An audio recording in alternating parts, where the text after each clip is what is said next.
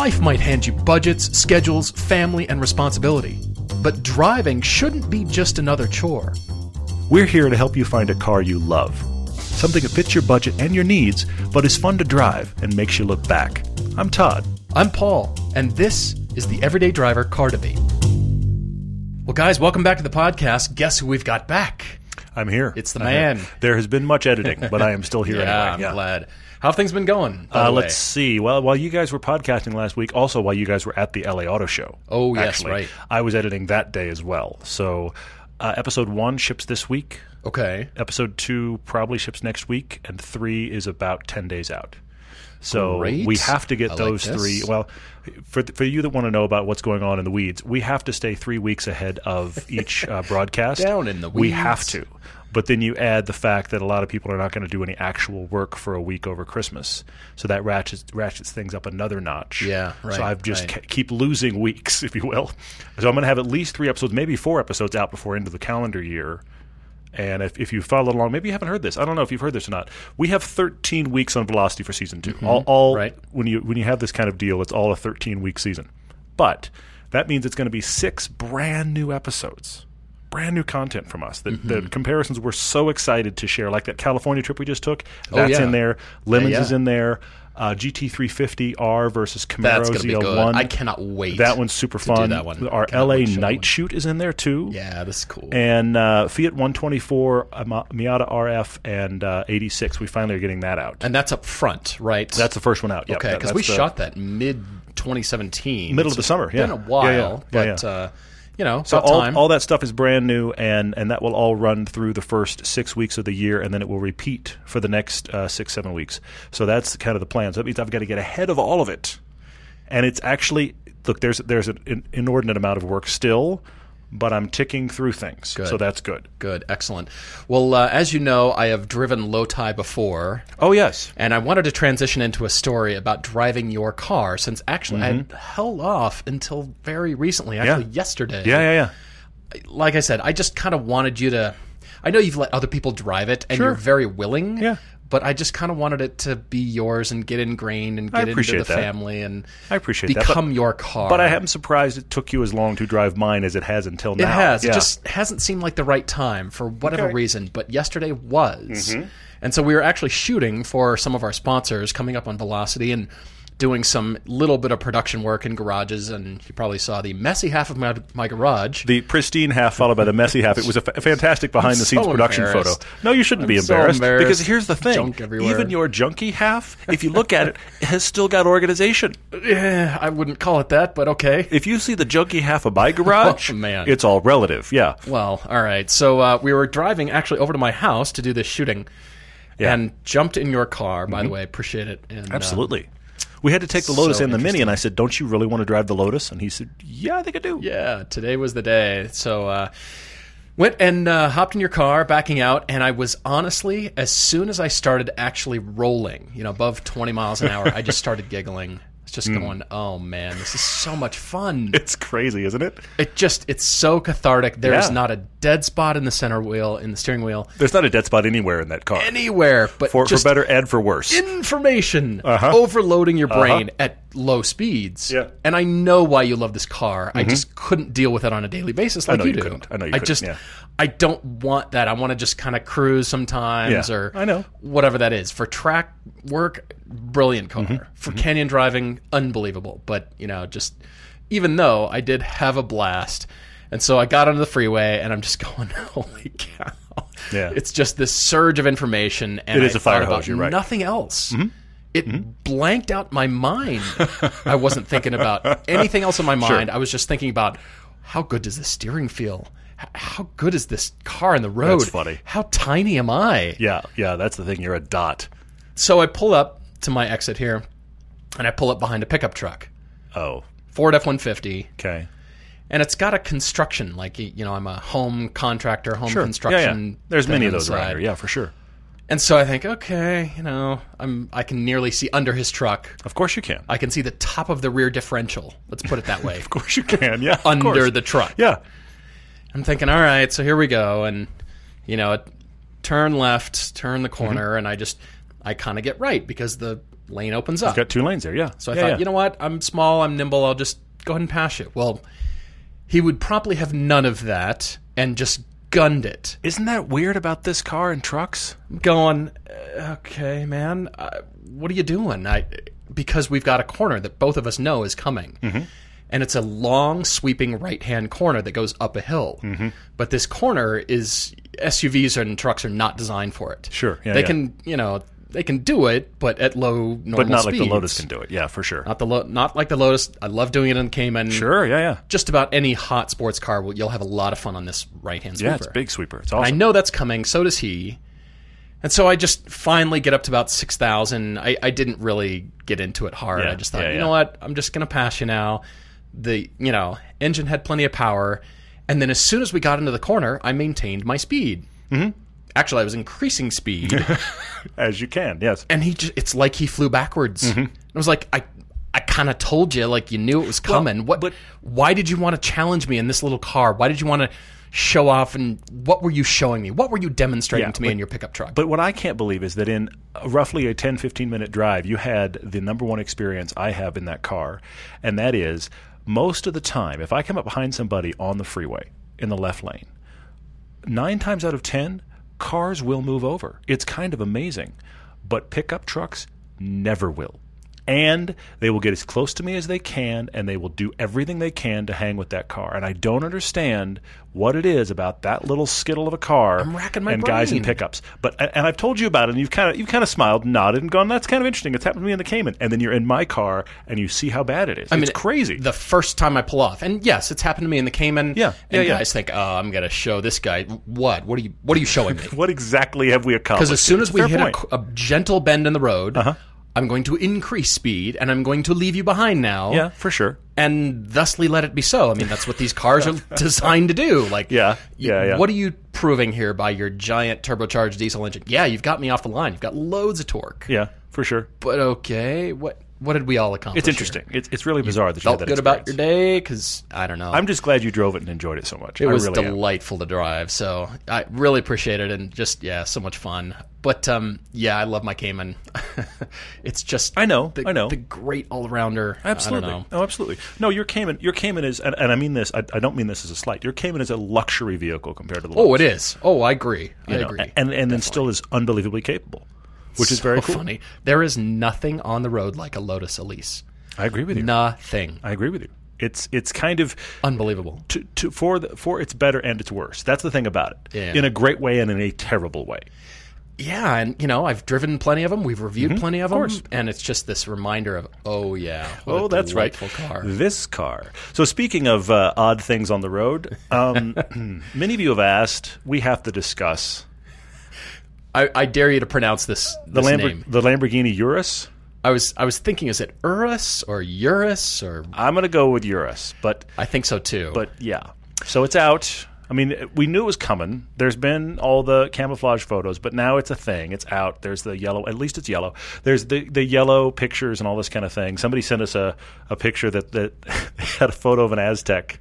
And said, "Oh, look, the new Lamborghini Urus," which is awful but funny. But we have to discuss this at least a little bit. All right. Well, I have taken the liberty of choosing some alternate names for this vehicle. Oh no. Also in Italian. Okay. I had to go doing a few Google Translate items because I thought, all right, I know it's all animals and Spanish bullfighting and whatever, but I started with the Lamborghini Egoista. Okay. Yeah. Getting there. Or the Odioso. So I kind of like that, actually. Think about that. Yeah. I went as far as going to the Aspetto Pazzo, which... Best of luck to you on that. It just means crazy appearance. Okay. But one of my favorites was the Selvaggio Stregone, which loosely translates as the crazy witch doctor. Hey, wait. Except for the fact that the badge on the back of that car goes from tail light to tail light. I actually do like that one. So, I'm trying to think Urus. It does not roll off the tongue. It still does not sound good to my ears. Did Lamborghini build the Italian Brodozer now with this car? Have they kind of jumped the shark and now they're doing this? Because I fear that Lamborghini or Ferrari's going to do one, and maybe Ferrari Lotus. And I think Lotus will. We've got the Levante. If Lotus is smart, they will. I hate to say it, but they're going to. And I'm intrigued by what Lotus might do. But the big thing we're touching on already is the fact that this is the market segment that everybody has to make because they can't do anything but make them money. Mm-hmm. And Porsche pioneered it and received all the hate. So now anybody that wants to can follow, and they can point to Porsche and say, it saved Porsche, it makes Porsche money. Mm-hmm. So this is the reason to make one. But the thing I can't get past looking at it is I feel like I see the breeding, and I don't mean that in a good way. Okay. I mean, sometimes that's good. You want to see the breeding. Because this is the same platform as the Q7, the Cayenne, and the Bentley Bentayga. Now think about how different those three cars look in their current form. This is the same chassis, and it looks like it to me. It looks like, oh, I see, you're building on somebody else's architecture, and I'm going to give you a contrast on that. Okay. The R8 and the Huracan, or the R8 and the Gallardo, let's go back to when it started.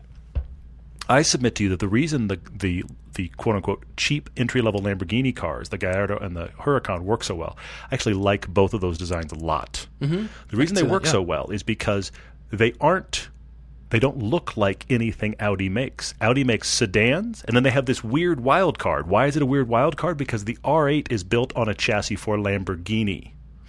True. Okay. This is enough. Lamborghini building on a chassis that is like nothing else they do. They're building on a chassis built for the Audi Q7 and trying to go, well, what do we do? And you end up scratching your heads and making these weird rear fenders that I want to stand beside this car because I bet you that rear fender is probably the size of my sternum. It's got to be way high. Sure, I can see that. I'm looking at this car and I'm finding similar elements, as are many listeners. They're finding similar elements on a lot of cars. Lexus RX, the new elongated RX, that's happening. The rear fenders. But look at this. I mean, they're bringing back elements of the original Countach in those rear wheel cutouts. But the black parts that surround the wheel lip make a strange kind of hook shape around those wheels there from a side view. Okay. So on one hand, I don't know that you could mistake this for any other manufacturer, to be honest. With the proportions, the width, that high tail on there. Yeah. Maybe, but you think, okay, there's some lines that look Japanese to my eye, but it keeps going into muscle and a lot of beefy proportions that say, okay, that's not Japanese. That's True. too far. They went too far. They're trying really hard to make it theirs. I absolutely get that. And I see all the design things that are their design things they're shoving onto this car, and the angles and the shapes, if you will. Put it another way, the geometry of the shapes is Lamborghini geometry. It is. But at the same time, I feel like there's guys in the corner with a sketch pad scratching their head looking at a Q7 going, what do we do? Yeah, there's a lot of iterations on here. There's a lot of interesting stylistic elements like this slash run under the rear taillights right on the rear three-quarter above the intake there, or just the air exhaust outlet there. That exists for stylistic purposes only, and only on a Lamborghini can you get away with stuff like this. And to widen the track. Inexplicable. Yeah. How do you explain that to your design manager and say, I'm introducing this element here that catches a highlight and it looks very knife-like, and no, it doesn't relate to anything else, but you know what? We're Lamborghini and we're crazy and we can do whatever. And for that design review, you'll get the approval, which it obviously did. What's jarring to me are the circular or oval tailpipes on the rear, in contrast with everything else that is going on. Okay. Kind of going, all right, I know you've got to say muscle, and that definitely says performance. It always has. Yeah. But I'm strangely attracted to the proportions, though, and I think, all right, if Lamborghini has to do this, this is a good execution of what it is. And think about the SUV market, as you said. It's growing, expanding. It's not going away. Rolls-Royce is coming out with something that's going to be monstrous and even uglier, I would say. This will make this one look beautiful by comparison. I'm just going, all right, it gives rich people another choice, honestly. Well, yes, but here's the thing. Here's the thing that keeps happening and why these keep selling and why this will sell. Oh, it'll sell by the truckload. It's the guys that have got money to get into something like that, but they don't feel like they can have a daily that is an actual sports car. In their head, well, sports cars can't be used daily for whatever reason, or, My wife hates all my sports cars, but you know what? I'll get her the Lamborghini SUV. You remember that there was that one woman that we saw at Pebble Beach a couple of years ago, where she apparently she's been seen other places. People called it out when we tweeted about it. Johnny Lieberman had a great photo. Yeah. We had it in our video. She wears a lot of backless dresses because she has a probably foot-wide Lamborghini logo tattooed on her lower back. Yeah. This is the car for her. I hate to say it, but there it is. Wow. It's her grocery getter. From far away, this thing is a little bit... some of the lines are recognizable and subtle in a way, but then the closer you get, the more wild and crazy it gets. The details do that. Yeah, but you know what I can't get past, styling-wise? This looks... I don't know if you've even seen one of these on the road. I saw one of these on the road when we were in L.A. shooting our commute thing in Los Angeles downtown. The Honda CHR.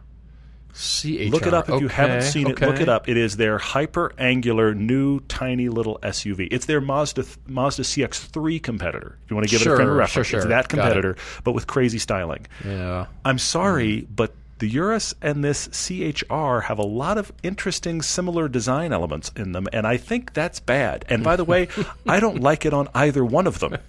I'm actually, because I'm going through that footage right now, because it's our third episode in, I'm going through that footage. Oh, sure. This isn't in the piece because it doesn't relate, but I'm literally driving along in downtown LA, and I look over. I'm kind of looking past the camera because it's next to me, and I go, Honda CHR. Wow, that's just ugly. And then I keep talking about the car I'm actually in. It's not attractive, and it looks an awful lot like this Lamborghini. I guarantee you, everyone, that this Urus, yuck, is going to look different in person.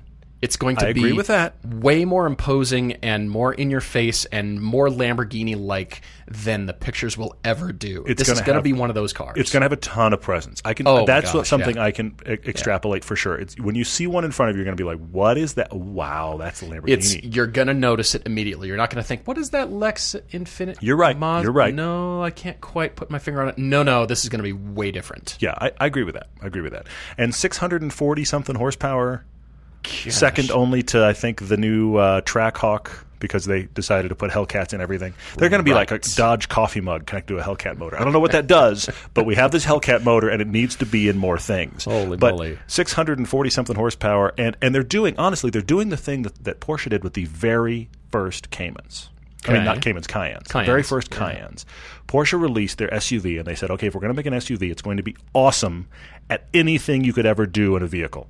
We're going to make it amazing for off-road. We're going to make it great for going to the grocery store. And we're also going to make it a track monster. And then since then, they've kind of backed off on the crazy off-road stuff. They've backed off on that they realized everybody just accepted it and nobody decided to take it off-road. But this is the exact same model out of the gate. Track monster, has a sand mode, is supposed to be great off-road except for the 23-inch rims. And then, of course, where it will really be is in the school pickup line and the grocery store. I hope so. I mean, I hope it works out like that, and it's great at everything. And I'm looking at this and think, well, maybe Lamborghini made the X6, the BMW with no headroom in the back. I do want to sit in the back of this because when you think about that platform, all of the cars on this platform prior to this have really great room for 5 people. Yeah, they do. This suggests it won't have good backseat headroom. On the other hand, Lamborghini is fortunate by not having to build practicality into any of their cars. True. And here they are going the opposite direction and still putting those kinds of non-practical styling shapes on this very much it's-got-to-do stuff SUV. And that's weird. If you look at the straight profile, it's got a awfully big rake all the way through the second row, which makes me think it's going to be people 5'5" and below that can fit in there without tilting your head to the side, which in a Lamborghini, you don't care. If you don't fit in a Lamborghini with a helmet, you still don't care. Right. But if it's your Lamborghini SUV, it has to work. It has to. It has to fit stuff in the back. You would think. Will this thing tow any boats? Do you see this thing towing your jet skis to the lake? I mean, honestly. Well, somebody will do it. Yeah, this is not typical SUV behavior with this thing. It's I got it because it's different and new. But we're way past typical SUV behavior at this point. We're all buying them for reasons unknown to even all of us. Well, guys, we've got lots of questions on social media. Thank you for writing in. And many of you did write about the Urus. I still don't like saying that word. Anyway, if you've got a better name, please write to us. We are taking submissions. Or write to Lamborghini and say, please, please, please. Yeah, send it directly to them. Yeah. I'm curious to hear if you have any good ones. That'd be interesting because I did look up Urus, and it is the extinct longhorn European wild ox. Mm-hmm. Okay. And yet this is not extinct. It's just now being created, which is quite ironic. But anyway. Couple of debates for this time around. We've got Michael in California who has a 2013 Scion FRS. I've heard of those, yeah. Have you heard of these cars? I have heard of those cars. They're supposed to be pretty good. They are pretty good. Yeah. And he is actually writing in to upgrade, even though he says he is not 100% sure that he wants to get rid of his car. He's having that classic dilemma we talk about, and that is he loves his car. He loves it. Yeah. And yet he's going, maybe time to move on. That's a good one. We've also got another one here from Matt up in Seattle is writing to us. For his mom. This is a very special car debate we're going to get into in a little bit because it's got a lot of kind of twists and turns. Yeah. His dad is sick. His mom has a 400,000 mile. I'm going to back that up again. 400,000 mile Mitsubishi First one's Montero. free, right? We never get to hear that again? Yeah, exactly. Dang it. That she has, that she loves. So the last thing she wants to do is get rid of it. But his dad really wants her in something new. So we're going to try to figure that out as well. So that's coming up also. All right. So as we were talking about, we've got Michael. He is the guy in California. And having to deal with terrible drivers, he says, who seem more like they're focused on trolling his FRS. Try driving a Lotus Elise. And then second to that, trolling his relative. Cayman GTS. Yeah, we definitely understand that. And they're trying to just get around him, trying to pass me, cruise, and all that kind of stuff. Well, but I would say the thing I've noticed, and I say this having lived in LA, and you did too, is that you really have to disconnect yourself from the ego of driving in California, because what you realize if you start to look closely, no one's trolling you because no one has actually paid attention to the fact that you're even there. True. There. I don't know if there's any other place where drivers are less aware of anything but what is exactly going on in the cabin of their car. Especially if there's leaves growing on the display screen. And this is, you know what? I've just had an epiphany. This may be the reason why in California they do that thing that I still to this day do not understand. When you want to get into a turn lane, you may be in the position that you're going to get in the turn lane, and you may have your blinker on, but you still stick your hand out the window and point to where you're going to go. Why does this happen? I've just had an epiphany. It happens because no one's paying any attention. Wow. So the hand out the window point is the first time you've even noticed that car was there. Anyway, so you're not being trolled. You're being ignored. I'm still concerned about the leaves appearing on my display somewhere. Yeah, that's all bad. Because that means, I don't know what that means. Anyway, all right, so he is into tracking the car monthly. Congratulations, that's fantastic. Yeah, I mean, you're taking the time to do that. I mean, that's more than most people, to be honest. And you're using the car in the environment that it's right, but he also commutes in it. Right. And he's come to the terrible commute conclusion, which is, in a commute situation, pretty much everybody's is faster than me. Yeah. That's the big issue is power, it seems to be. And, he's still kind of mixed here. So he's written to us saying, hey, the car is paid off. He's enjoying not having a car payment on this thing. Which is great. And so he wants to either find something he can trade the car in for straight across 1-to-1 or wait a little while and save up for something. He's also saving for a house down payment. Yeah. And, trying to be, fiscally responsible, which you've written into the wrong podcast. Yes, that's I got to find the title for that podcast. When we get those recommendations, I've got to send somebody somewhere else because it's not here. Yeah. Exactly. All right, so he's trying to get out of debt and eventually live a debt-free lifestyle, which we definitely get. But he's got the itch of wants a weekend car, track cars, got to do the commute thing. On and on. Which is in massive contrast to debt-free lifestyle. Honey, I've burned through another set of tires. Tires true. on credit. Okay, moving on. I have a credit card. Hey, look, new tires. It's just that easy, everyone.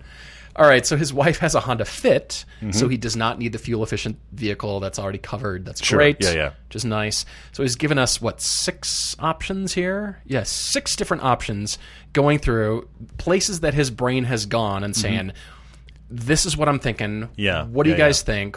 Where should I go? How to tweak these? Yeah, and it sounds like Michael's working with, on the upper level, even if he waits a little bit and saves a little bit of money up, we're looking at maybe the upper end, maybe of $20,000 if he waits. But Michael, I'm going to tell you the bad news right now. I'm going to tell you the bad news. I don't know what your mileage is, but my guess is if you posted that 2013 FRS for sale right now, most of your offers would be between $13,000 and $14,000. Yeah.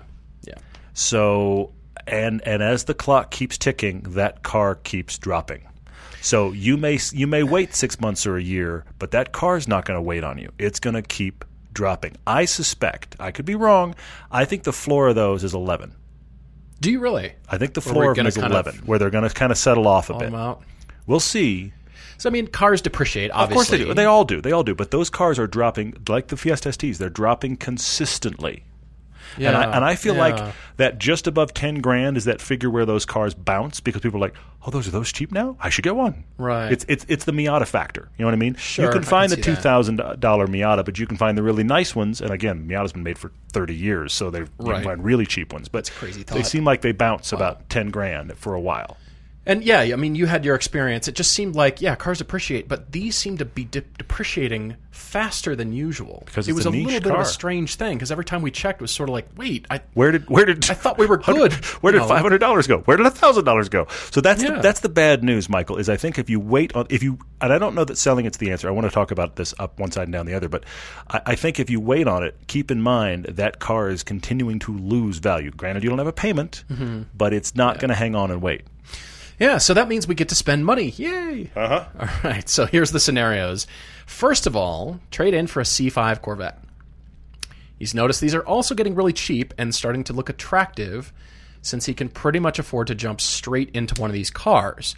Now, there's some downsides, which he names. Bad cooling, old car, but he loves that V8. I mean, pretty much bulletproof V8 in those cars. Sure.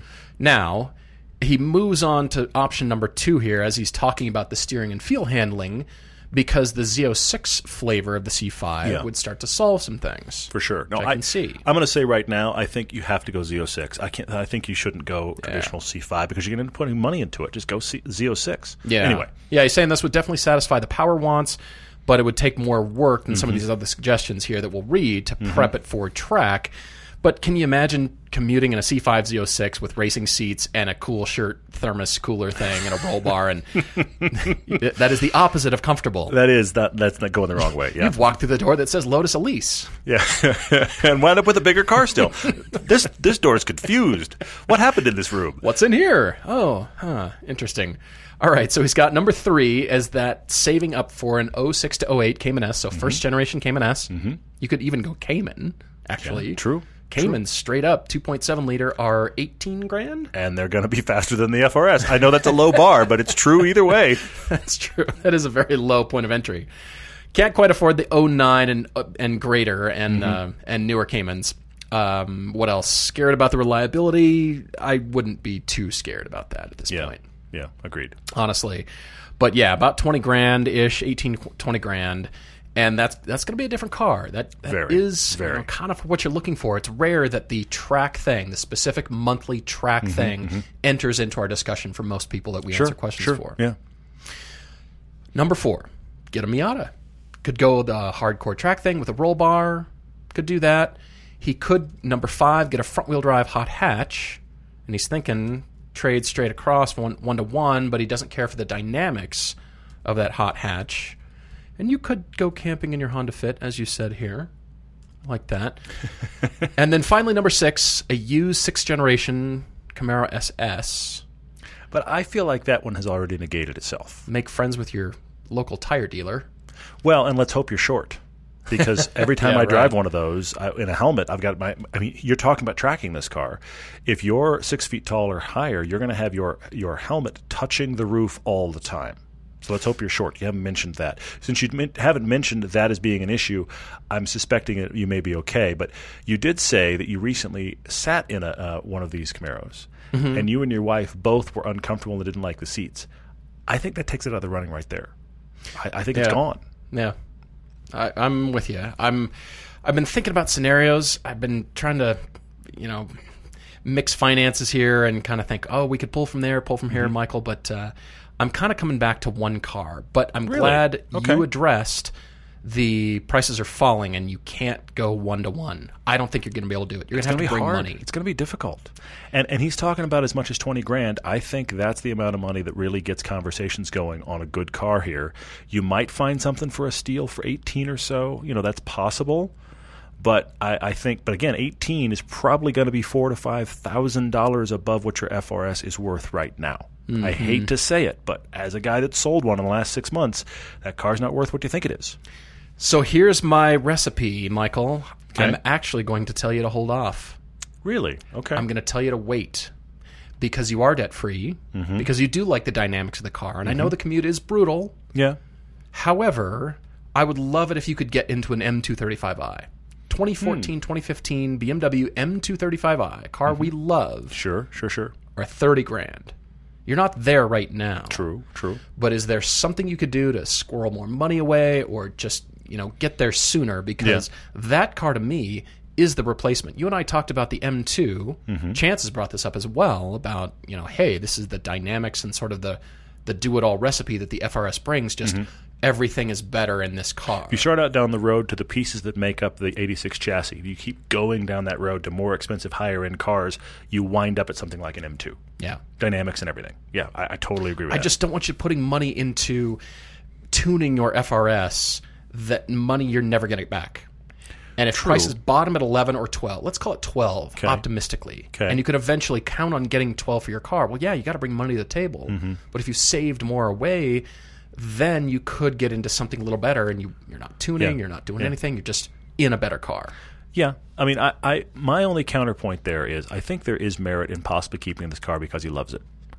But if the power is what bugs you, if you really are a person where that's the only thing about the car that bothers you, and you love that it's paid off, there's a part of me that goes, what about playing with it a bit? Yeah. And look, it's a money pit. I agree. You won't get that money back out. If you put $5,000 in for a supercharger, you might gain $1,000 on the back end. Maybe. Yeah. Maybe. But that's the thing is tuned cars in general, they go for no more money or possibly less depending upon the car we're talking about having tuned. But if that's the only thing that's holding you back on this car, like that's the whole list, there's a part of me that goes, you could play with that and you could play with it over time.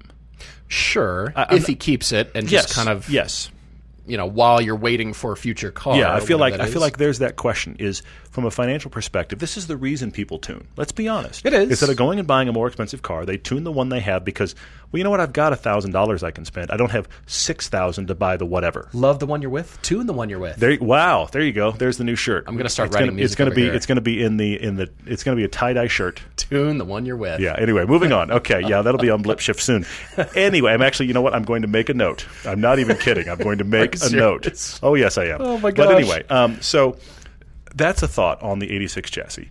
You're staying with the M235i? Because I got a few options like here. that. I was thinking about a commuter. Could you, get the commuter car and then, hey, the FT86, the FRS is now your track car. Possibly. Because you've kept it and blah and do all that stuff to it. But then the cost of getting another commuter car, I mean, suddenly you're back to a car payment. He didn't bring up that option, which I'm kind of surprised by. He didn't bring up the, what if I keep this?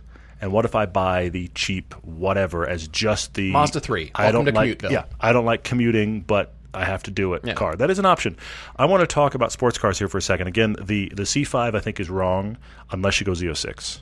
Agreed. But then that might be a little hardcore for the daily. I don't know. You'll have to see what you think of it. I do have to say that if you actually do have $18,000-$20,000, the Cayman is very compelling.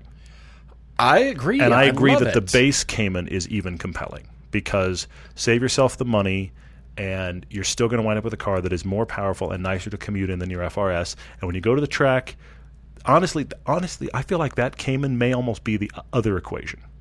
When you wind up at the track, you're going to wish that car had more power. Sure. But when you're probably commuting, probably not going to care that much. It's probably going to feel better than the FRS, which is a low bar, but still going to feel better. Those are brilliant. They're genuinely $18,000. Yeah. Guaranteed. Yeah. So there's that. You mentioned in passing... very much like in passing in one sentence, the 370Z. And I have to ask you, why not a serious look at a 370Z? Yeah. Because, and I wouldn't go 350. I mean, the 350 is fine, but go 370. It's an improvement across the board. And those cars have been out for a while now. You can start getting those for under 20. It's definitely a heavier car than the FRS, but it's one of those cars, especially on track. Every time you and I drive it, we just go, this is great. Yeah. Now, it is loud inside. There's not a whole lot of extra room. Honestly, your FRS is a utility vehicle compared to the 370Z because the back seats and the fold-down rear and the big trunk. You're going to go to a car cabin-wise that is smaller, but total weight is more, which is weird but true. Right. 370Z is a consideration. I do have to say one other one, though, kind of in the wild card category. What about a 1 Series? What about a 135i? If you shop smart, Those are getting down there. Are those under 20? You can get down there under Really? 20 in those. And if you can't find a 135i, I guarantee you could find a 128i, but get the Sport Pack, and that could work too. Yeah. Get the Sport Pack, just like you need to get the Z06, C5, or C6. Get the Sport Pack on the 128. So I do think the 1 Series is a contender here because you can commute in that all day long.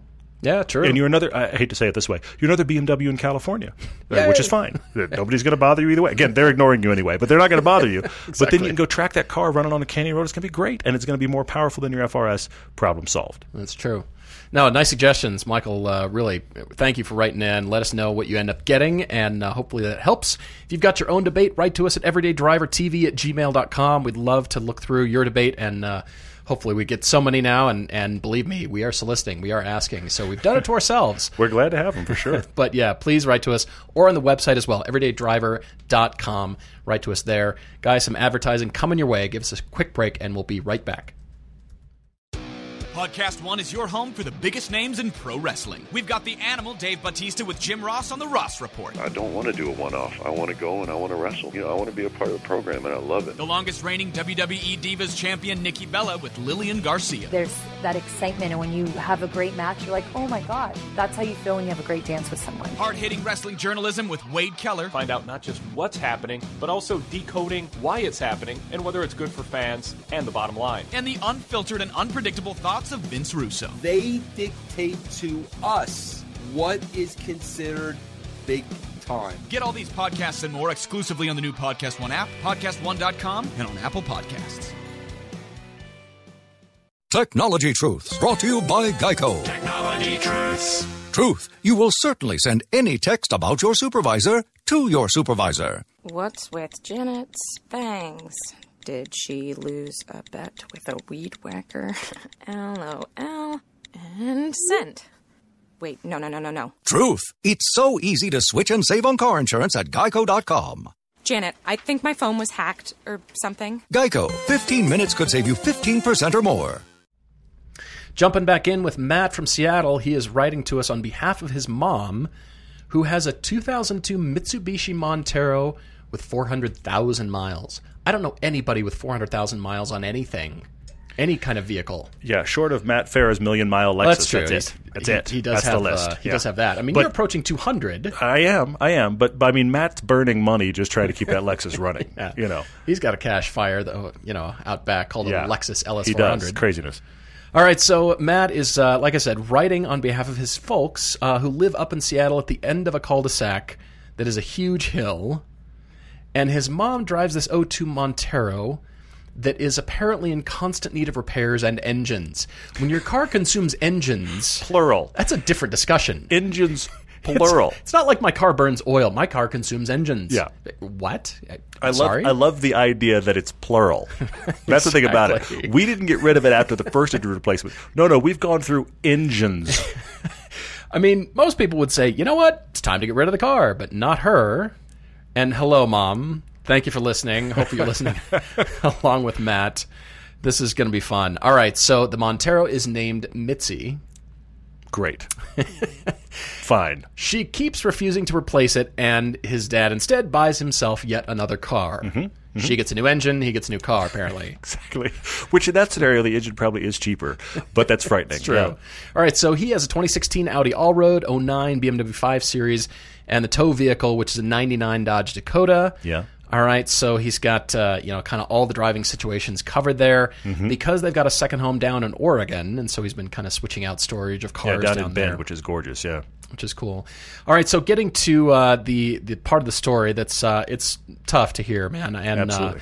Thank you for writing in, but this stuck out to me because I have personal experience with this, and that is Matt's dad was diagnosed with brain cancer this year. And he's had surgery, radiation, and chemo, and that has worked well so far.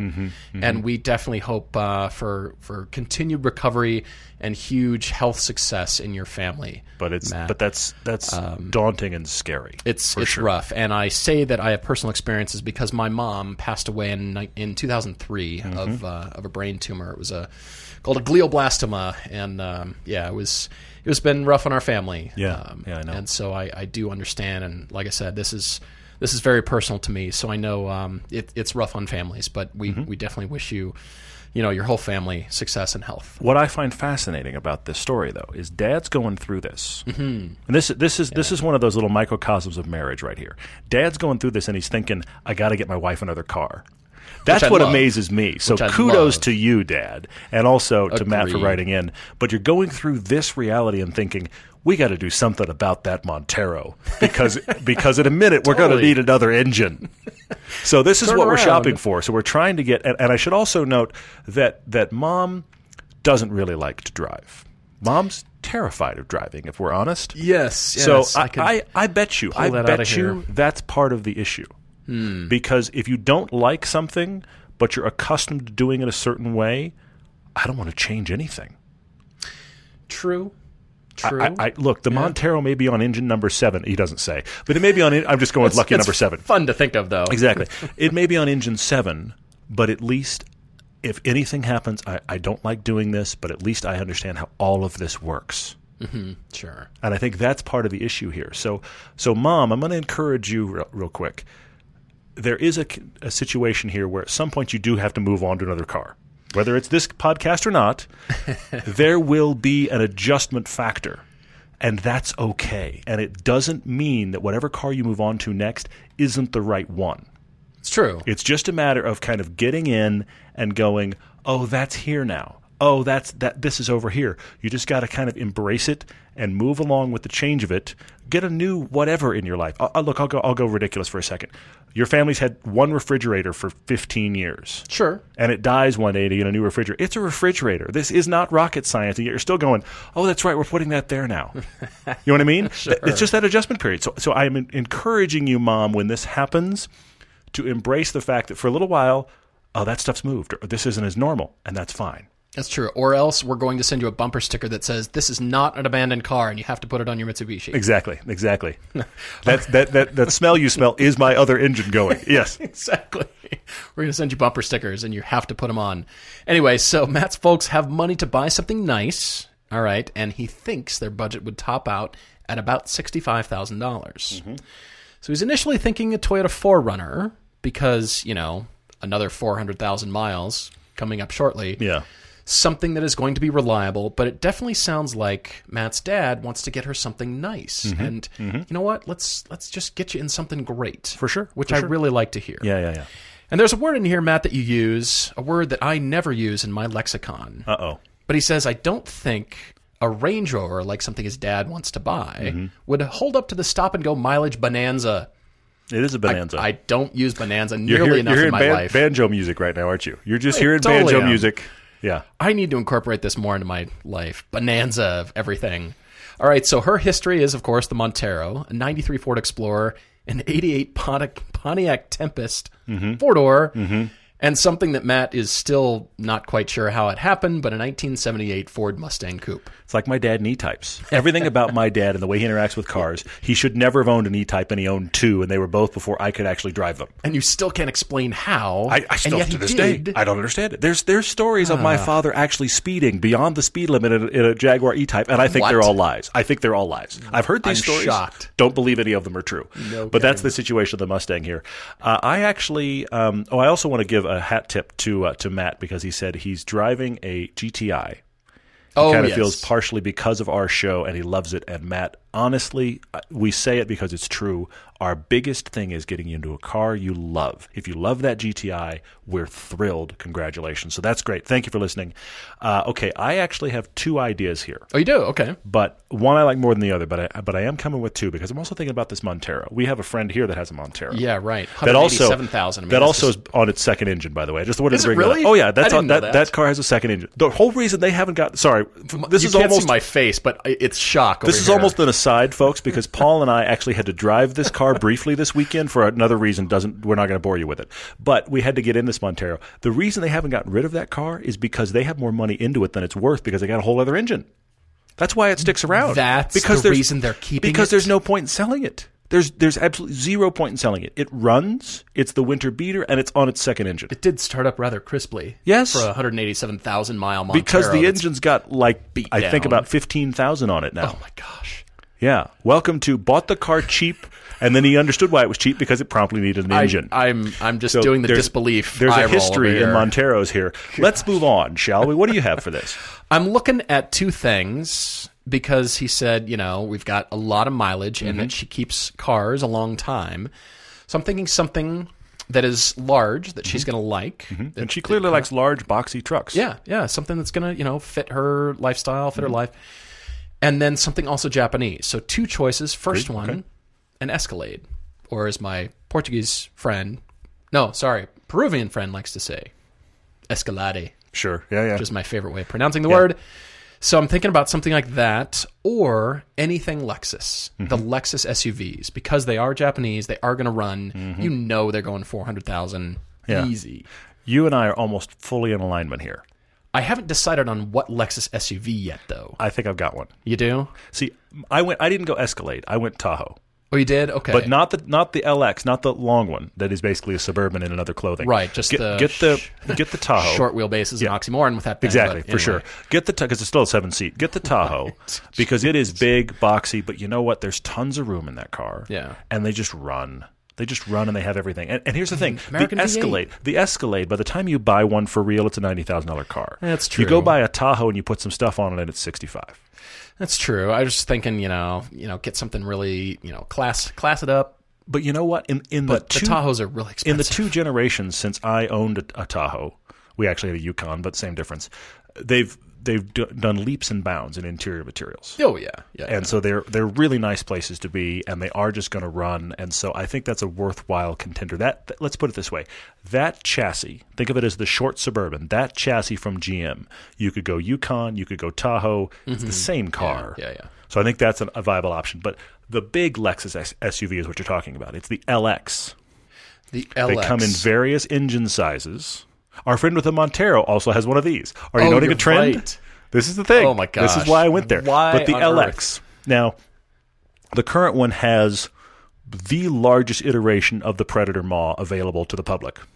It's gnarly looking. Which maybe that works for you, maybe it doesn't. But if you go back one generation, you're going to spend not even half your budget, and it's going to just run. It's true. It is the car that makes the Infiniti Narwhal look rather conservative. The QX8 million or whatever it's called. The Infiniti Narwhal, their big SUV, is the worst thing on the road. Please don't buy that. And we call it that because the first time I saw one, I can't tell you why. The first time I saw one, I said, that truck looks like a Narwhal. And everybody looked at me like I had grown another head. And then I brought up a picture on my phone because how often does the Narwhal come up in conversation? I'll tell you how often. Never. The same amount of time as Bonanza comes up in sentences. Exactly. We've got a Bonanza of Narwhals tonight. That's our proclivity. How many times can we get people drunk in one podcast? Very nice. No, but I brought up a picture of a Narwhal on my phone, and my wife looked at it and went, "You're right. It looks like a Narwhal." Were they studying these sea creatures while they were sketching? But if you go back one gen, the Lexus here's the thing. The LX is the Land Cruiser for Lexus. Yeah, it's got to be the LX. So that's the one that gets it done. I hope one of those will solve this. We love your Montero, Mom. Let's move on. Let's move on. Exactly. Oh, man. Oh, yeah, we're going to send you bumper stickers. So don't make me do it. Don't make me come back there. Kids. Yeah, exactly. All right, moving on to questions from social media. Lots of great stuff on here. We could have done an all-question podcast. No kidding. Drew, it's like you're not saving your questions here. Drew V is asking like multiple questions. Yeah, he's like 3 or 4 at a time. Yeah. He's asking, is it me or designers just cribbing designs from each other now at the LA show? He's looking at the BMW iVision, looked like the Jaguar XE, which looks like the VW Cross. I don't even know how to pronounce that. We just threw letters at it because we thought it was different. Yeah. Uh-huh. You're not wrong. And keep in mind, Drew, that designers change jobs too. And they also get in ruts, just like writers do, or filmmakers, or anybody in a creative, this is just the thing that I like, and I'm currently doing whatever that is, the sketches and designs that I'm doing, whatever. You kind of get into a rut, and especially if you're just, this is what I think Audis should look like, and then you move to GM. Like, no. That is not the aesthetic that we are cultivating over here.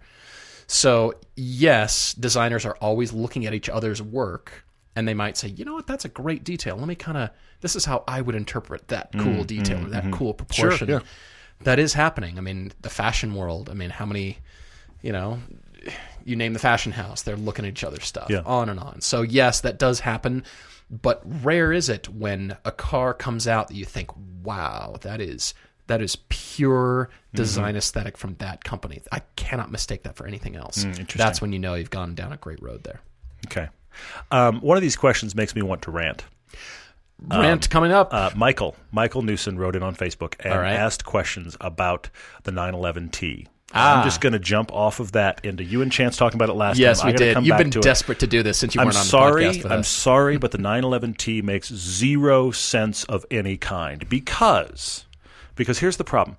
The premise is that, let me go back historically. We did the 50 years of 911 film. If you haven't seen 50 years of 911, if you like Porsches at all, look, I'll even say it this way. I'm not a Porsche guy. So I made that film with this in mind, okay? Hopefully you will still enjoy it and still learn about Porsches. Many people have told us that they actually like the 911 more having seen that film. Thank you. And we hope if you are not about 911s or you love 911s, you'll probably like that movie. Like me. I'm jumping backwards in time. There was the 911T designation has been a thing pretty much since the beginning of 911s, okay? In the SC realm, like the late 60s, early 70s, you'd get a 911T. You get early gen 911Ts. Well, those are really expensive now, by the way. But they were the kind of less is more version, the little more focused version. This is what so they're calling on their actual history. I get that, except for the fact we're now living in a world where I think it's 23 or 24 variations of the 911. It depends entirely on where you check your boxes. But the premise of this car is flawed. Okay. Because these are foreign words to my ears, but continue. I know. Follow along. You've gone to white noise. But for everybody that is still listening... It's like a white noise machine beside my bed. Exactly right. So, but here's the thing. They're giving you less. There's no air conditioning radio thing. There's a light half-glass back window. These kind of things. In a premise to say... We got you a lighter 911. But it's not like it's 300 pounds lighter. It's, what, like 100 pounds lighter? Yeah, and when they do hey, we made a lighter car, usually it's like, it's 23 pounds lighter. Yeah, exactly. Let's celebrate with a new model designation. Yeah, so that's the thing. It's not much lighter. And then the second thing is, if you are a person that's actually speccing this car, what are you going to do? We're going to add air conditioning back in. And you're going to go, I'd like a rear glass wiper, which means you get a normal glass in there. And now it weighs as much as a normal 911. Yeah. You just go shopping for a 911 and move on. I agree. You're not wrong. And I am loath to admit that I want the T to come back out. And I will say the new driver-focused, lightweight sort of thinking I like from Porsche. Instead of adding more horsepower and everything is more, this represents to me you know what? It's only 370 horsepower. In Porsche land... That's kind of low. Sure. Well, in modern car land, it's low. Yeah. I mean, for just, expensive $100,000 car. For sure. Wow. Okay. So they're embracing this. They just didn't go far enough for my taste. I agree. If they're going to do this, it can't be 100 pounds. It has to be 700 pounds lighter. Sure. Why not? I mean, but take your point. Wow. The door panels are made out of nothing. Yeah. And it's just, you know what? This is a really stripped down, driver focused. You don't care. And in that scenario, it also has to be cheaper. And it has to be cheaper. I agree. I would love that if they applied that to Caymans and really dialed it back and let's make a really inexpensive version that people can get into. Never going to happen. A Lotusified Cayman. That's exactly it. Yeah. It's the Lotus thinking with, you know what? We left some screw heads exposed. We don't need any of that stuff. Everybody, you can see the tops of the screw heads. No. Guess what? It rattles in here. It's loud in here, but have you driven this? Well, it's not going to rattle. I mean, it's a Porsche 911. But if you strip everything out, guess what? There's nowhere for the rattles to go other than in your eardrum. Ask me how I know. Yeah. All right. So, Areopolis is asking on Instagram, Todd and Paul, how have your tastes in cars changed as you have gotten more sophisticated, mature, wiser, worldly, on and on and on? I would say for me, it's split off more into less of a do-it-all car and more the thinking of, as your income grows throughout life and, ideally speaking, I think more in terms of dedicated cars for things. I agree with that. And like I said, I'm thrilled to be able to afford that Cayman. To be honest, it's the most expensive car I've ever owned, and I'm amazed that I still have it. Honestly, I love it, and I'm just going, wow, this is. I mean, sure, there's R8s and the expensive cars and all that stuff. So in comparison, this is nothing, but I love it, and it makes me feel special, and it's an event when I drive it. Sure, if we can find cars for you that have that kind of thing in your life, that's great. But that's not my only car. I've got the Jeep to bash around in here too. Great point. And so that fills another need in my life. And hey, you know what? I just want to listen to Sirius XM radio and whatever the channel is, and relax and comfort. And I kind of want to be away from it all, kind of thing. I like that too, and I like the idea of having.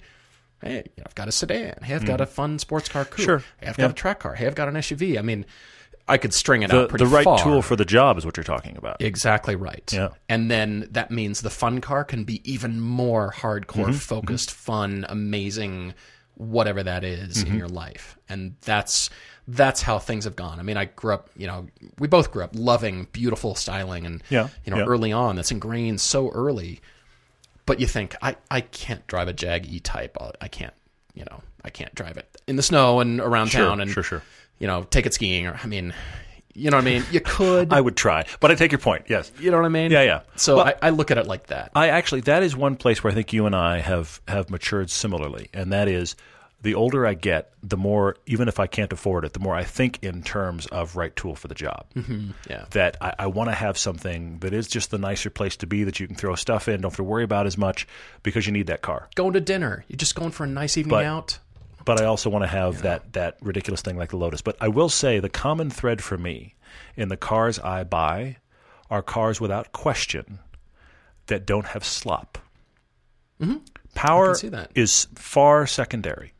If you look at the cars that I own right now, the Cayenne is one of the most dialed in, as far as handling is concerned, SUVs out there. I realize the Urus just came out. But anyway, we didn't get the big powerful one. We got it was $72,000 MSRP Cayenne that we got for $26,000. Unbelievable. Okay? Such a fantastic buy. Nobody looks at it and goes, that's a cheap car, because they think it's a Porsche. So there's that. Yeah. But that car, you can throw that down a freeway off-ramp or whatever, and it's just, for its size, it has great handling. The Mini is a laugh. It is. I didn't go out seeking a car that would do that, but I got lucky. And then, of course, the Lotus, you've already heard Paul talk about it. It's just directly hardwired into your brain with an overload of information. I don't like slop in cars. I want to be able to turn the wheel. Listen to what we talked about on the track day, the Motor Press Guild track day recently. Yeah. The LC500, that Lexus. Fantastic GT car. It is. We both really, really liked it. It is. But it had a split second of delay in response for me that bugged me, because that's the way I'm wired. Yes, although I will say owning a Lotus is exacerbating. Absolutely. The it's tiny making me worse. Things that you notice it's now making are me worse. Grand Canyon gaps. You're absolutely right. This car sucks because it's not a You're Lotus. Absolutely right. That's the thing. Did you feel the handling? No, nothing's a Lotus. Nothing has that little weight over the front wheels. Yeah, no car built. Paul's smacking me like they do in the movie Airplane. Like, get out of it. Stop this. You know what I mean? Yeah, there is that. No, but that's the thing. I want cars that there isn't slop in the handling, which is excellent. And there are those cars. I mean, for sure, in every market segment, and every size too. And I'm not requiring every car to be a Lotus, but I do want cars to not have slop. No cars can have slop. Can we turn that into a T-shirt? Maybe. Slopless cars. I don't know. Okay, stop. Okay, yeah. Anyway, Matthew Green wrote in on Facebook. He has a dilemma. He has a real problem. He's been married for 20 years.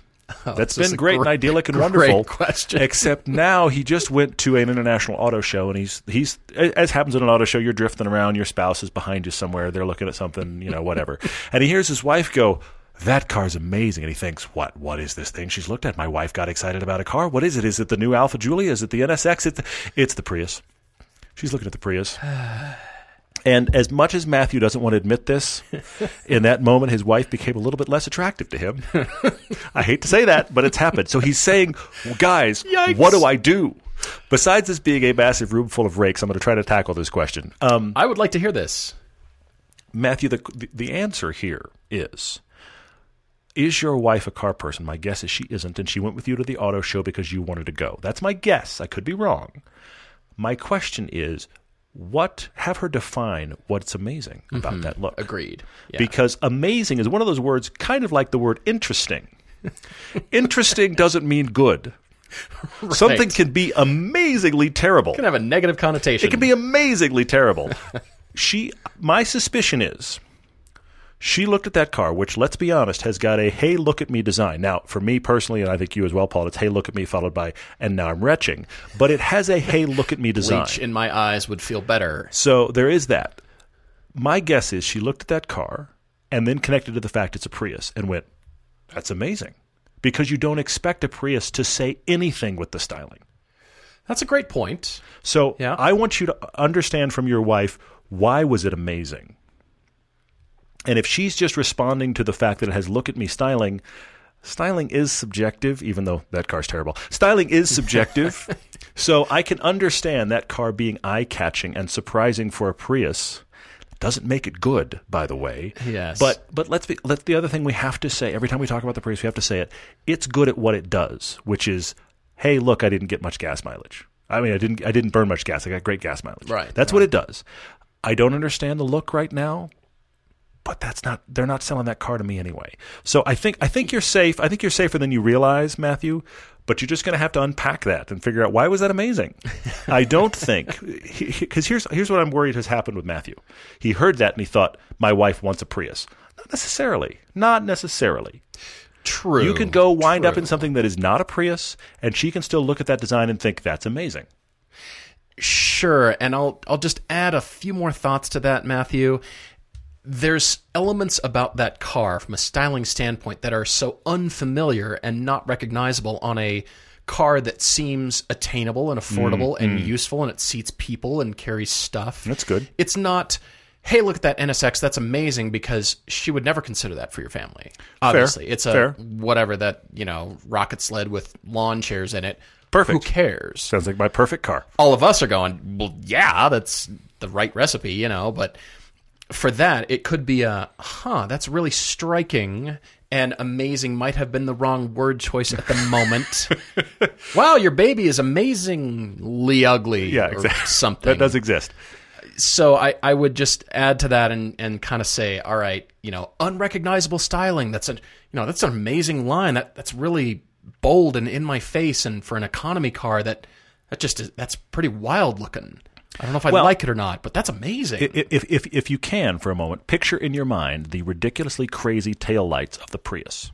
Just pull them off the car. Just let them hang in space for you for a second. And then think, what car do these go on? You don't think Prius. You don't. That's kind of amazing. Very well done. Excellent. Moving on to Scott Adair's question. He is a longtime fan of the show. Scott, thank you for writing in. Absolutely. He's asking, as many of you are, about the 10 best cars that Car and Driver have announced. Motor Trend has announced things too. He's saying, first year without a BMW on the list.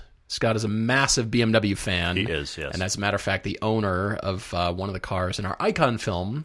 Yeah. The white E30. The owner also of that same white E30 that is in Season 2. We did something we've always wanted to do. Season 2 has got an episode with a late 80s Carrera 3.2 911 with the G50 transmission up against the first-gen M3 Scott's car. Those cars are direct peers. Yeah. We put them together. It was so much fun. They even smell alike. It's kind of crazy, yeah. So cool. He also owns the Valencia Orange 1M, anyway, that we both want. So he's also saying the Honda Accord's still there, longest running winner ever. Mm-hmm. And then over here, was it Motor Trend announcing the Alpha? Was that right? Yeah. And that was up there. Yeah, it used to kind of be, you'd think, all right, so who gave the most money to the publishing company? Who advertised the most this year? They'll give you a little solid, arm bump in return. Here you go, guys. Yes, I do agree. I mean, they're looking for the dynamism that we found and we agreed with in the Alpha. Mm-hmm. I really liked that car. The big lingering question, of course, we've discussed ad nauseum, is the reliability long term. Sure. But for a wow, this car moves me. It moves my heart. Mm-hmm. Yeah, I agree. The Giulia Quadrifoglio truly is a very special car. Yeah. Unfortunately, Alpha has spent money I can't even fathom in the last 18 months. If you think about Super Bowl commercials and the cover of every car magazine at least once, and in some cases twice, what the cover looked like the cover, but it was actually the cover itself was an ad for the Giulia. Then you peeled that back, and now was the real cover. So when you think about how much money was spent in advertising, it is very easy to say it's because they spent so much money you picked that car. I see the through line. I get it. Putting that to the side, because we have no idea, and I'm going to like to assume not. That car is special, truly special. Yeah, agreed. A few more quick questions on here. Matt B is asking, what is the best auto-themed gift you have received? Or the worst? I think the best gifts that I've received have been, nice big coffee table books on the generations of Ferrari or, the generations of Porsche or whatever. I learned so much from reading stuff like that. The worst has been a disc brake clock that was out for a long time. It was actually the rotor you could turn with your hands, and it was a clock in the middle, and the glass promptly fell out of it. And good. That sounds awesome. Yuck. I actually have to say that whenever I get car arcade games or like the wheel for the PlayStation and that kind of stuff, I have a wheel on my Christmas list this year. Yeah, I'm just saying. Nice. That's right. Your other one died, didn't it? Yeah, unfortunately it did. So I'm changing brands. But anyway, moving on. That's just a little bit too much about me. But so that's happening. But I'm going to say, look, I'm going to take this opportunity for shameless plug. Okay. Because it happens every year. People do ask us about Christmas gifts. And I am going to say it. We offer all 4 of our films on Blu-ray. Agreed. Now, Absolutely. I know. Trust me. I am the guy, too, that has a huge Amazon account. I have an 8-year-old son. He's almost 8. I have an 8-year-old son, which means Netflix and Amazon and the cloud of content is our friend. Mm-hmm. But yet, I like to have Blu-rays of things, and a lot of people do. And our Blu-rays have got all these extras. The reason I'm pushing Blu-ray right now, not just because I am a film geek, but because a Blu-ray is something you can hand someone as a gift. It's true. Yep. You can still get our films on Vimeo. You can get them as, lifetime downloads the same way you would on Amazon. You just own it. You can watch it any time. Thank you to all of you that buy them that way. If you want to give a family member that, you certainly can. We encourage it. We've heard stories every year about, like, guys get together with their dad and they sit down and watch one of our films over Christmas. So cool, yeah. That's the coolest thing. Yeah. I love that. I thought it was just my dad because I made the thing, but apparently it happens again, which is nice. Yeah, but anyway, but the thing about the Blu-ray is in their kids' stuff, right? Besides the fact that you've got the film and the extras, it is a gift you can hand to someone. So that's my shameless plug right now. All those 4 are available. No, I love that too, and thank you for reminding me of that. What else? Any other questions on your list? There are many, but I think we probably should wrap it up. I do want to say, guys, thank you to all of you that have been rating and reviewing the podcast and sharing it. Yeah. This is what helps us grow. This is what keeps us in the top 10 of all automotive podcasts. We are amazed that happens. This is what allows us to have meetups where you guys that listen come hang out with us, because people on those meetups are like, I found you guys because you're in the top 10. I was looking to buy a car and somebody shared this podcast with me. That is working, and we are hearing people repeat it back to us. So I just have to say again, if you haven't rated, reviewed, shared, please help us out because we love it. Agreed. 15 cars on the last meetup, guys. Yeah. 15 actually came, and I know more of you listening wanted to. We'll look forward to doing it again. And there's one last question on here that I think we should do in the future, because this could be a great debate. Mark B is asking, what car would you recommend as a first rear-wheel drive car? Because I've never driven a rear-wheel drive car before. This will take hours, Mark. We're going to give him the must-drive list? Got it. I think so. But great question. And thanks a million to all of you guys for listening, for watching. Really, really appreciate you being fans of the show and being along with both Todd and I. We just can't thank you enough because it's so much fun. And sure, we're looking to a huge 2018. It's going to be massive. As long as it gets edited. It'll be great. Yeah. Awesome, guys. Well, thanks again. Looking forward to next time. Cheers, everyone.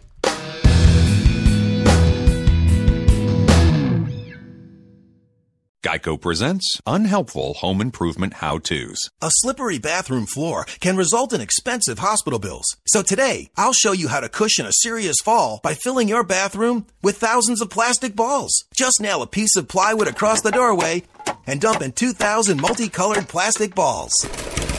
You could try to protect yourself with a bathroom full of plastic balls, or you could get liability coverage through the Geico Insurance Agency. Visit geico.com and see how affordable renter's insurance can be.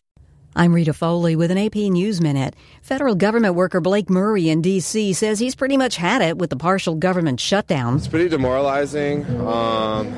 and I feel like kind of a pawn in a political game and totally powerless. House Speaker Nancy Pelosi is asking President Trump to postpone his January 29th State of the Union address, citing security concerns. But Republicans say this is just politics, shutdown politics, a move intended to keep President Trump off the national stage. Going to prison for 20 years, a Tennessee teacher who took a 15-year-old student and ran for weeks. Prosecutor Dan Cochran. We think it's a serious sentence. 20 years is a significant amount of time. He's going to have all that time to think about what he did, the consequences of it. We asked for 30, obviously, but 20 is a very serious sentence, and we feel good about it. An employee and a customer at an IHOP restaurant in Huntsville, Alabama, were killed in a shooting that also injured another employee. I'm Rita Foley.